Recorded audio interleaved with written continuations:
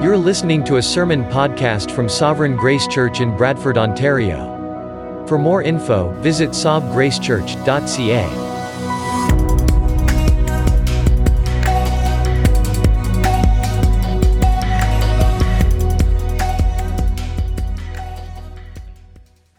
Well, I invite you to open your Bibles to 1 Timothy chapter 5.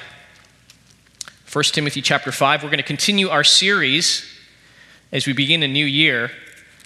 We're going to be continuing the series that we were in last year called Gospel Culture in God's Household. Today we're in 1 Timothy chapter 5. One of the wonderful blessings of preaching through a book of the Bible is that you don't really know as the preacher where the text is going to lead you next. You know, if I were to choose a sermon for the first Sunday of a new year, I might choose something like, optimism for a new year, or resolutions for how you can change your daily habits. Well, in the Lord's providence, what He has led us to in our series in 1 Timothy is a text that focuses on the specific topic of caring for widows. Caring for widows. That's probably not the first topic anyone would choose when you're thinking about the first Sunday of a new year. But in the Lord's providence, that's what He has led us to. And I believe that this will be a timely word for us, particularly when we focus on the needs of seniors and those who are in long-term care facilities, those who are in need of physical provision, of emotional provision, of spiritual provision. We want to turn our attention to God's heart for widows. Now, throughout the Old Testament, God reveals Himself as having special concern for the needy, particularly orphans and widows. Henry just read for us that passage in Deuteronomy chapter 10, and verse 18 says, "He executes justice for the fatherless and the widow, and loves the sojourner, giving him food and clothing." Psalm 68 calls God the protector of widows. It says, "Father of the fatherless and protector of widows is God in His holy habitation.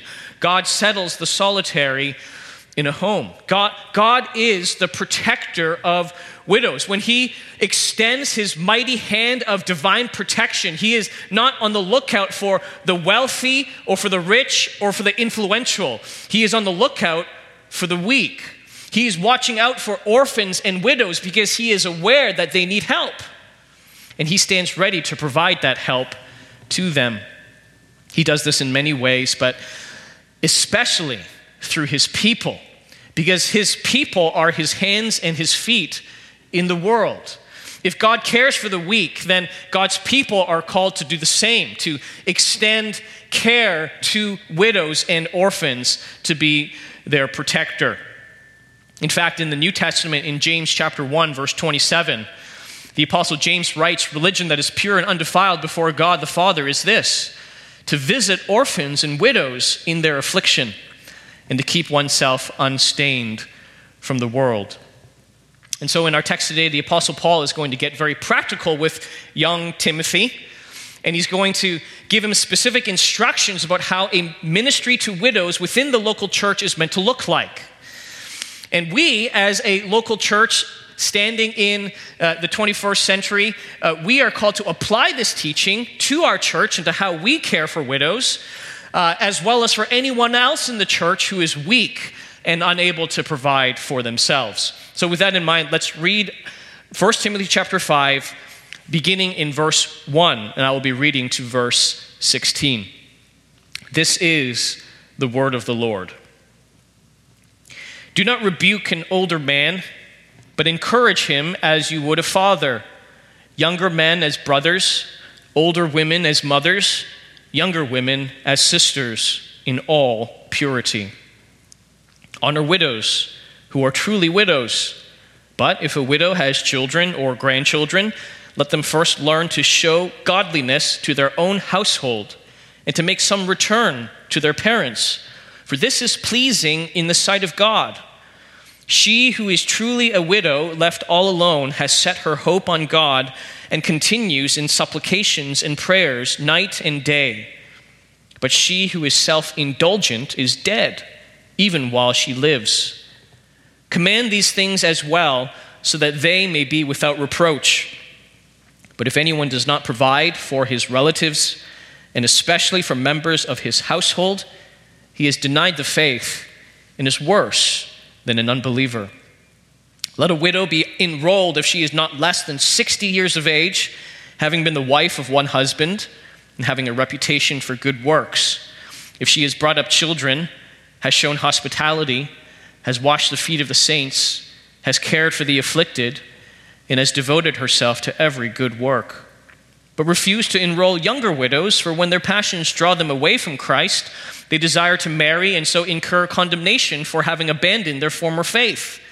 Besides that, they learn to be idlers, going about from house to house, and not only idlers, but also gossips and busybodies, saying what they should not.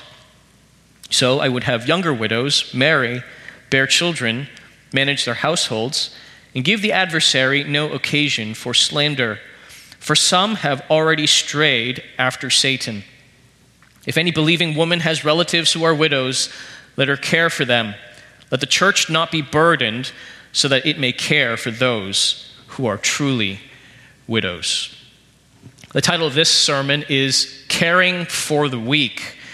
Caring for the weak. We're going to have 3 points today. First, why we should care for the weak. Second, who should care for the weak. And third, how we should care for the weak. First point, why we should care for the weak. Now, you'll recall why I named this series in 1 Timothy, Gospel Culture in God's Household. It's because in chapter 3, Paul calls the local church God's household. And that is because the church is meant to be God's family. God, the Father, is the head of this household, which is found in the local church. And God has welcomed us to himself, not only as his welcome guests, but as his beloved children.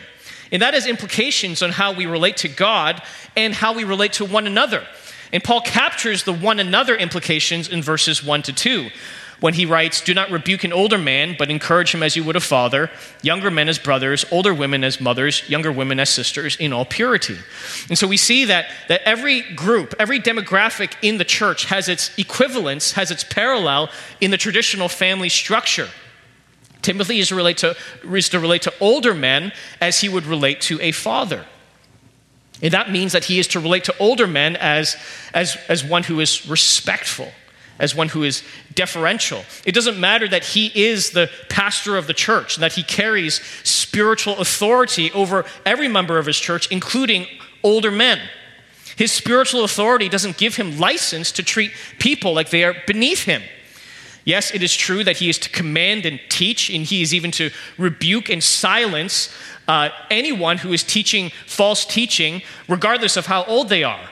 But he must never forget that he must honor those who are older than him.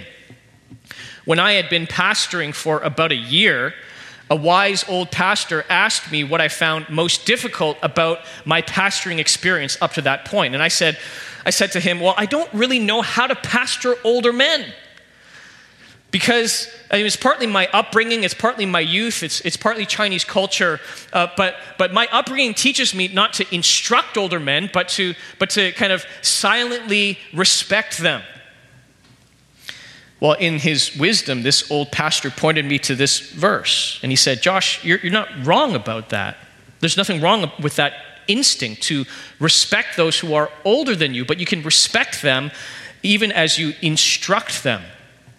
Philip Ryken, in his commentary on 1 Timothy, writes, showing respect for one's elders is not simply a cultural convention. It is the will of God. And Paul then tells Timothy to relate to younger men as brothers. And Timothy is to love the younger men in the church, not just as people to manage or even as sheep to feed, but as brothers to love.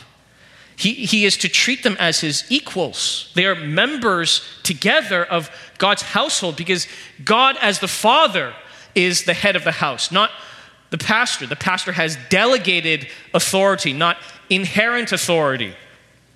The same is true in how he relates to older women. He is to relate to them as mothers, to cherish them and to honor them like he would his own mother.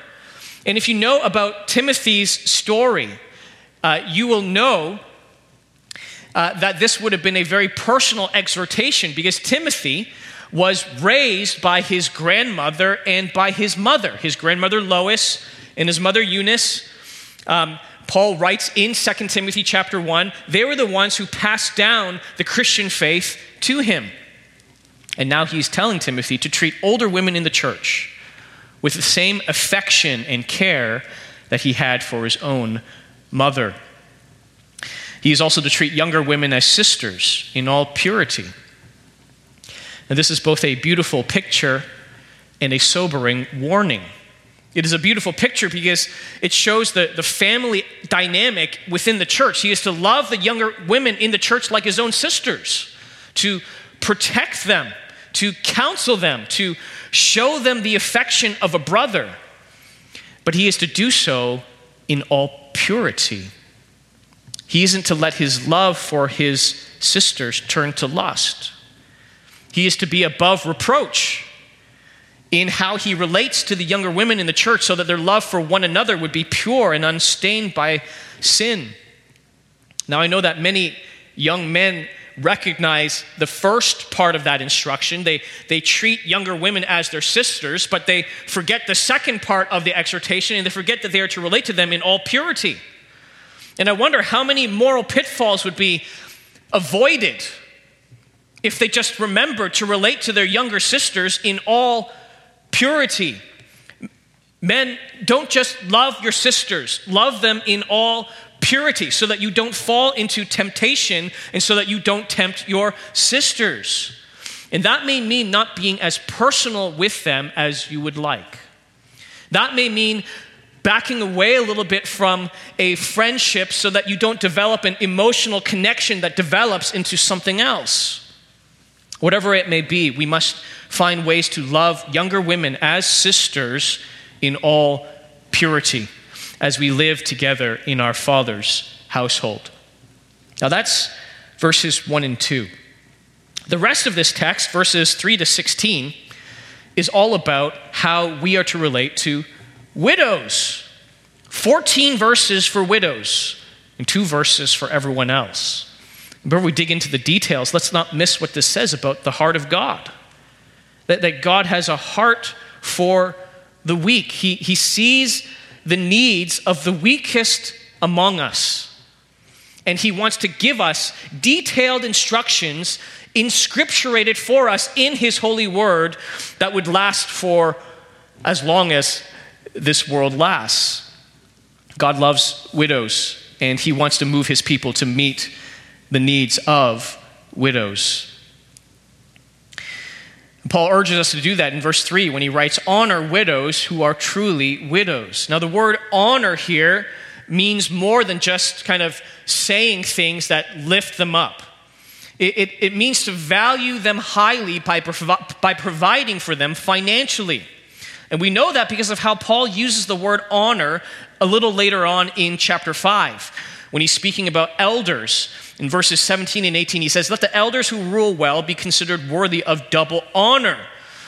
For the scripture says, you shall not muzzle an ox when it treads out the grain, and the laborer deserves his wages. And so they are to honor the elders who are among them by providing for them financially, by providing their wages for them. And so to honor widows is the same. It is to provide for them financially. And that makes sense, because he just spoke about how we are to honor and treat older women as mothers. And who among us wouldn't provide financially for our widowed mothers? The church will do the same, because the church is God's household, and we are a spiritual family. And that shows us that this language of the church as a spiritual family, it's not just a sentimental idea. It's not just a helpful metaphor. It is a reality that has real life implications on how we relate to one another, on the responsibilities that we carry towards one another. But there are some qualifications. Verse 3 says that the church is to honor widows who are truly widows. Now, he's not saying that some widows are more widowed than others. If you are a widow, you are equally widowed than everyone else who is widowed, who has lost a spouse. That's not what Paul is saying. Instead, what he's saying is that only some widows truly qualify to be honored as widows through the provision of financial means by the local church. Paul uses this phrase, truly widows, 3 times in these verses. Verse 3, honor widows who are truly widows. Verse 5, she who is truly a widow, left all alone, etc. And verse 16, if any believing woman has relatives who are widows, let her care for them. Let the church not be burdened, so that it may care for those who are truly widows. And so the church has a biblical mandate to provide for those who are truly widows. Not for all widows, but for those who are truly widows. And we'll look at what that means later on in our examination of this text. But before that, we need to look at who is responsible for providing for those who are not truly widows. Because all widows are in need, especially in that socioeconomic context where women usually didn't work. They didn't have their own income. They weren't financially independent. Who would provide for those who are widows but who don't fall under this more narrow category of truly widows? Well, this leads to our second point. And the answer is found in verse 4, where Paul writes, if a widow has children or grandchildren, let them first learn to show godliness to their own household and to make some return to their parents, for this is pleasing in the sight of God. Now, if you've been following along in this series on 1 Timothy, you know that godliness has been one of the central themes of this letter. Back in chapter 2, Paul wrote about how we are to pray for the government that we might be godly and dignified in every way. And then in chapter 3, when Paul is writing about the qualifications of elders and deacons, he focuses on the godliness of their lives. And then in chapter 3, verse 16, he writes about the mystery of godliness. And then he launches into that Christ hymn, that glorious poem about the work and the person of Jesus Christ. And then in chapter 4, he writes that we are to train ourselves for the purpose of godliness, because godliness has value in every way, both for this life and in the life to come. And here in chapter 5, Paul says that believers are to show godliness to their own household. So what we see is that godliness starts in the heart, but it inevitably shows itself in our actions. And here in verse 4, Paul says that one of the ways we show the godliness that the Spirit is working in our hearts is when we make some return to our parents. We show that all the investments of time and resources and affection that our parents made in our lives over the years have come back to them with interest as we care for them in the same ways that they cared for us. Now, this tells us something very important about the relationship between the church and the family. Yes, the church is a family, but it is not a family that replaces the families that we grew up in. The church doesn't eliminate our family ties. Instead, it expands our family ties so that we embrace our spiritual fathers and mothers and brothers and sisters into our personal communities. A few years ago, a skeptic approached me. This skeptic is related to someone in our church, and she asked how she could know that our church wasn't a cult. Now, it's a little bit of an awkward question, because if we are truly a cult, then I'm the cult leader. And you're asking the cult leader to give a self-diagnosis of the nature of his cult. Well, I didn't say that. But what I did say was, one of the elements of a cult is that cults are all about control. And one of the ways that the cult exercises control is that it forces its members to sever all ties and connections to those who are outside of the cult. The cult community becomes an exclusive sphere of association. Well, our church doesn't do that. And no faithful biblical church would do that. On the contrary, we send our members back into their families. And we expect them to be better spouses. We expect them to be better parents. And we expect them to be better children. Because Jesus, he doesn't take us away from those around us. He sends us back to them, transformed by the Spirit and filled with his presence. Jesus does change our ultimate allegiance so that we follow Jesus even if our families abandon us, but we will still do whatever we can to love our families and to provide for them.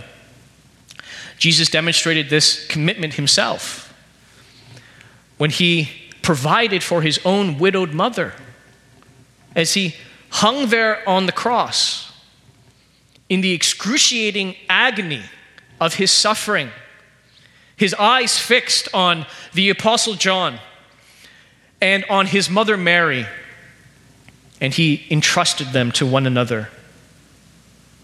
Woman, behold your son. My son, behold your mother. Even as he bore the full wrath of God for our sins upon himself as he hung on the cross, his heart was to care for his widowed mother. And now Jesus expects the same of us.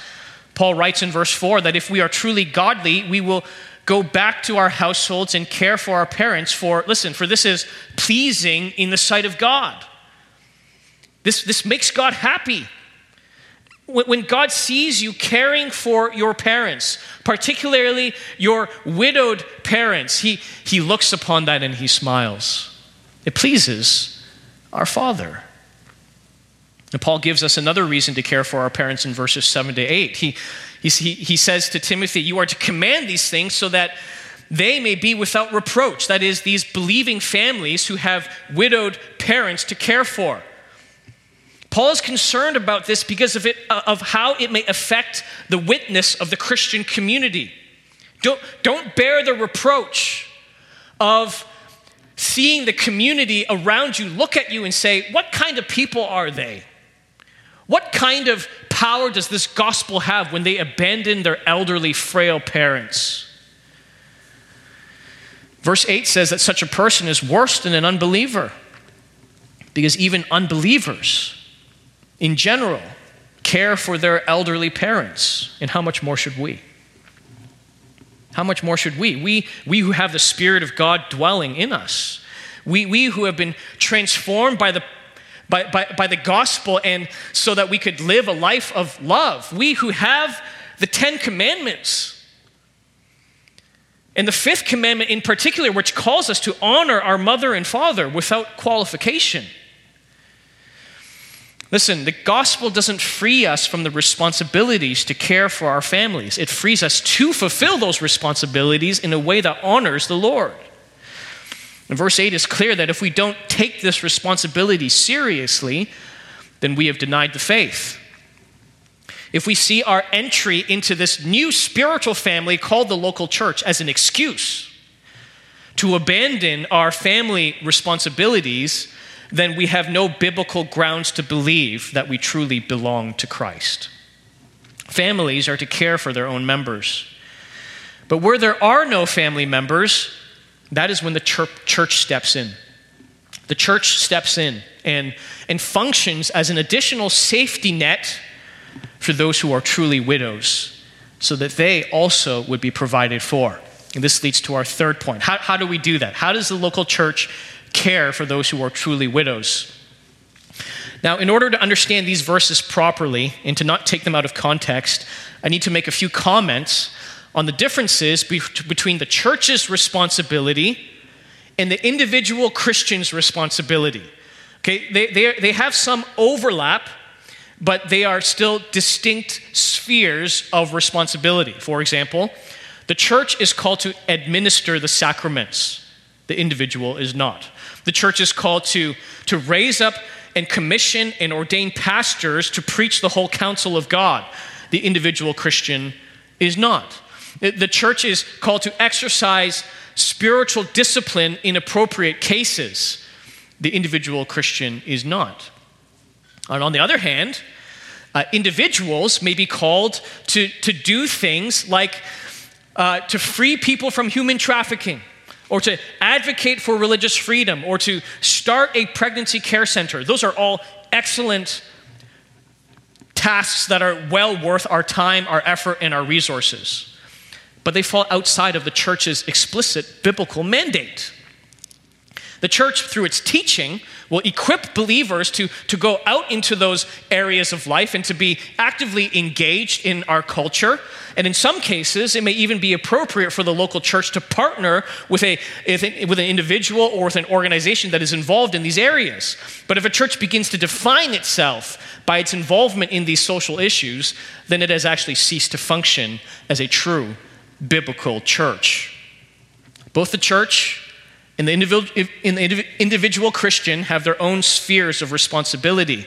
They overlap, but they are distinct. And that is important for us because our text today says that the church has a responsibility towards Christian widows. Not all widows, and not even all Christian widows, but those who are truly widows. But that doesn't mean that individual Christians, we're talking about this sphere over here, are therefore free from caring for non-Christian widows or other non-Christians who are in a position of vulnerability and need. As individual Christians, we have a broader mandate than the church does when it comes to meeting needs around us. And that really was the purpose of the parable of the Good Samaritan in Luke chapter 10. Jesus told that parable to exhort his followers, those who follow Jesus, who believe in his name, who imitate his example, to meet the needs of those who are around them, even if those people fall outside of their communities. It's with that in mind that we are to read this text. This text is about the church providing for faithful Christian widows. If we were to look at the individual responsibilities of individual Christians, then we'd have to look elsewhere. So, who are those who qualify as truly widows? Verse 5, she who is truly a widow, left all alone, has set her hope on God and continues in supplications and prayers night and day. The first qualification, of course, we've already looked at. She's left all alone. She has no family members to provide for her. The second qualification is that she has set her hope on God and continues in supplications and prayers night and day. In other words, she's not a nominal Christian. She is not a self-indulgent hypocrite who does all the right religious things, but inwardly she has no heart for God. Instead, her life is characterized by personal piety. She spends her time, even though she has limited means and limited energy, she spends her time praying for those around them, interceding for the church, caring for others through her personal communion with God. The third and fourth qualifications are found in verse 9. It says, let a widow be enrolled if she is not less than 60 years of age.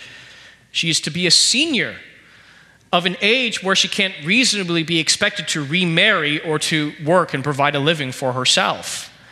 She must have been the wife of one husband, faithful to her wedding vows, and therefore faithful with the church funds that will be entrusted to her.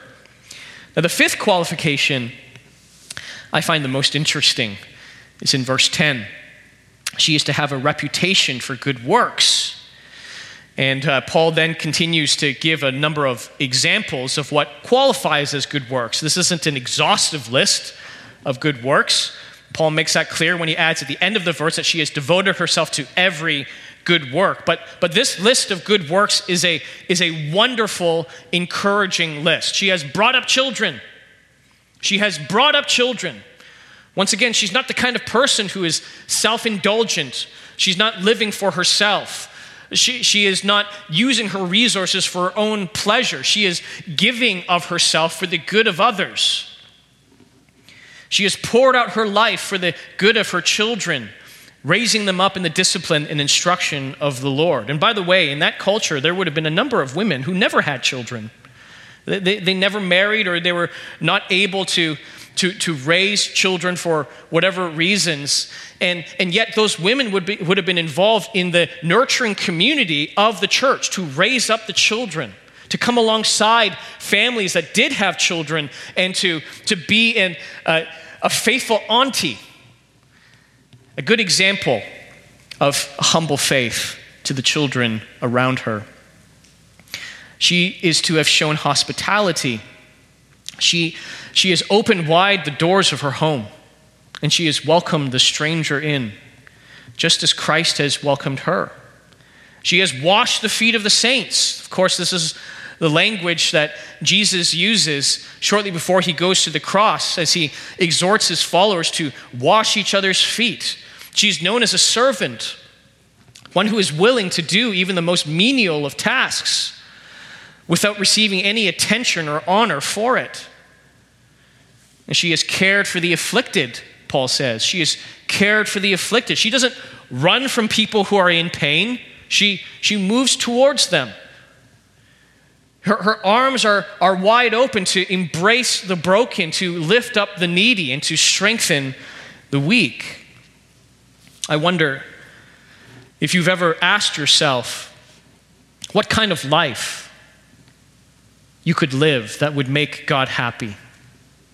What kind of life could you live and look back on and say, I have no regrets with how I used my time, how I poured myself out in this venture? What does that life look like? Well, Paul's telling us what that life looks like in these verses. Bring up children. If you don't have children, come alongside those who do. Open up your home and let it be a place of refuge for the lonely.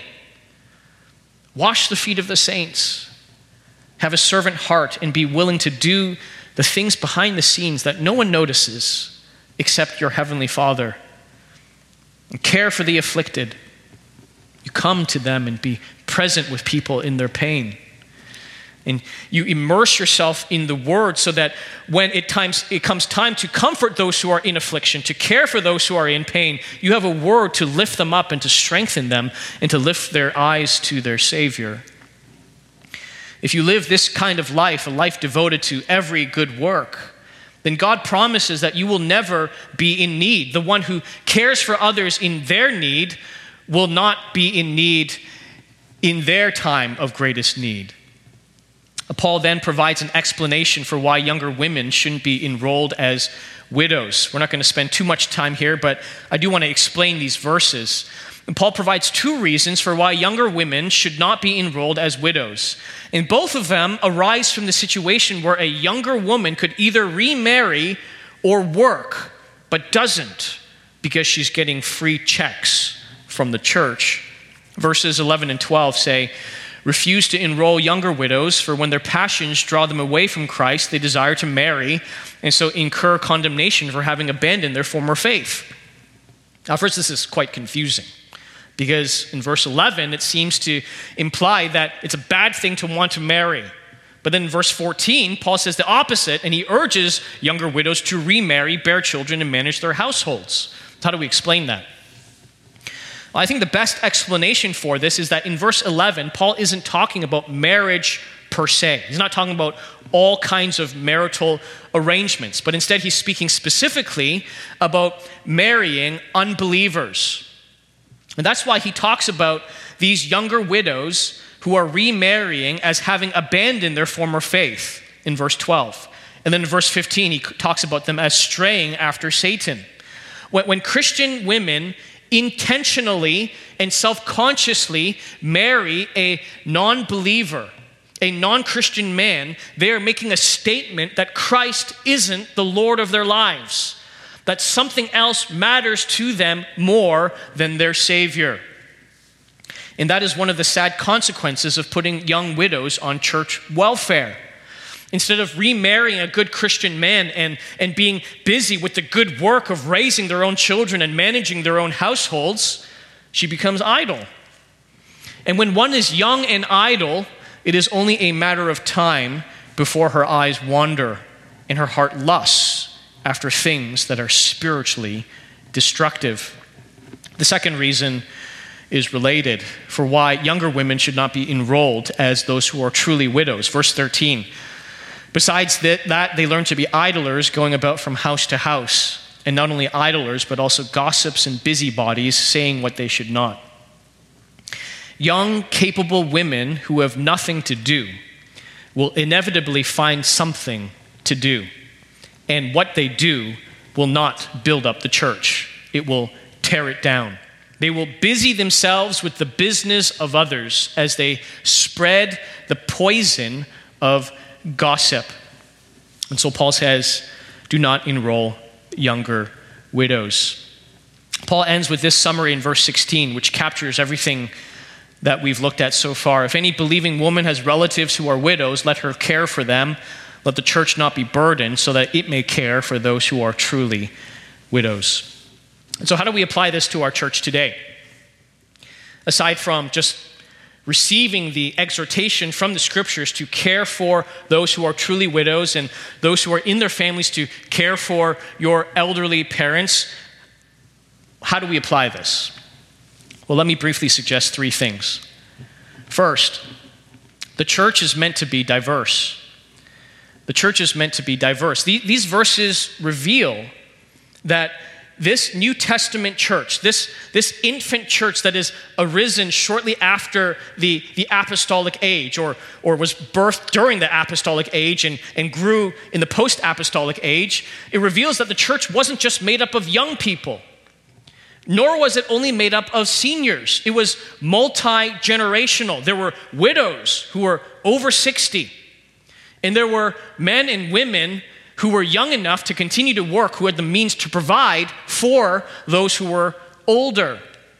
That is what a church is meant to look like, because that's what the gospel produces. It brings people together who have nothing in common but Christ.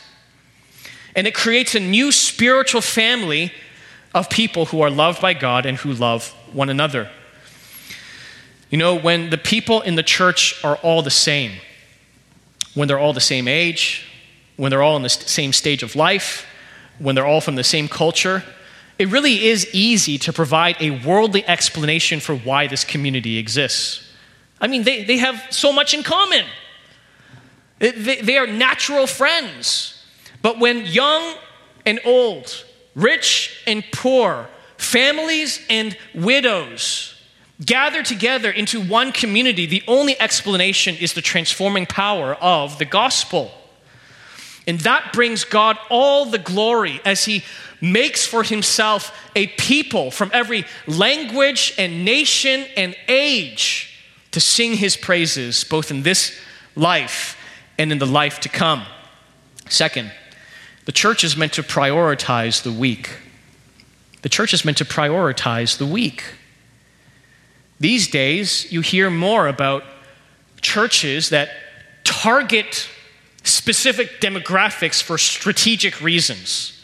They target millennials, or they target professionals. They target influential people. They specialize in reaching a specific demographic for their own strategic reasons. They want to influence the influencers. Now, I don't doubt their motives or even the pragmatism of that kind of strategic approach. But the problem with this approach to the church is that the weak will be neglected.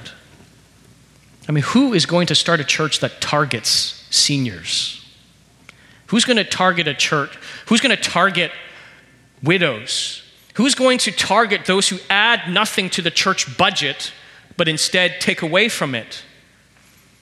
Well, the answer is no one. And yet these are precisely the kinds of people that the church is meant to prioritize. We are meant to be a collection of weak and unimpressive people. We are meant to be a community that cares for the destitute and the afflicted. It may not make strategic sense from a human perspective, but it is the biblical way of being the church. The church prioritizes the weak. Paul may have spent these verses addressing widows, but we could apply these verses equally to others who are weak, others who are in need.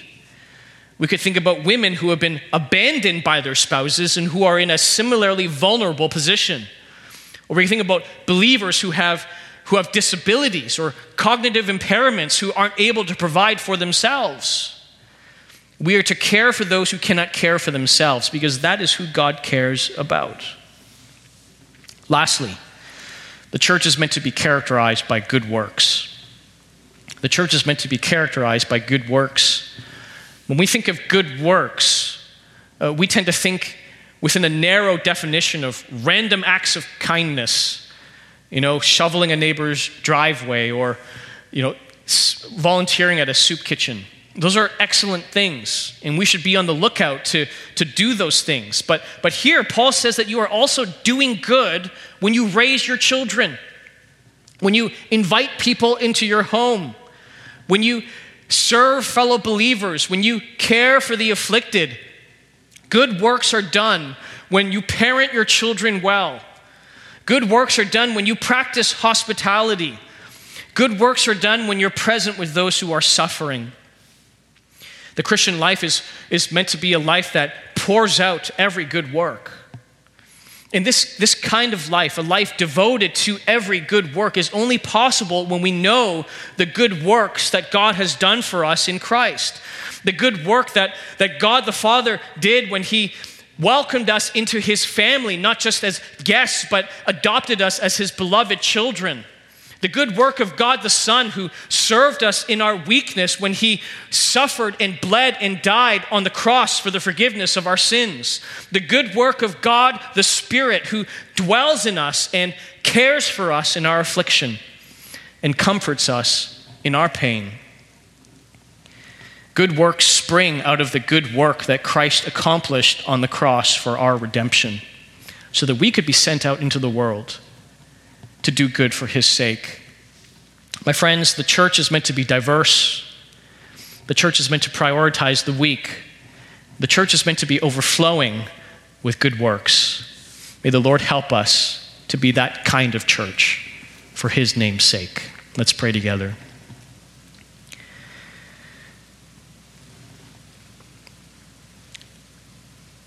Father, thank you for reaching out to us in our weakness.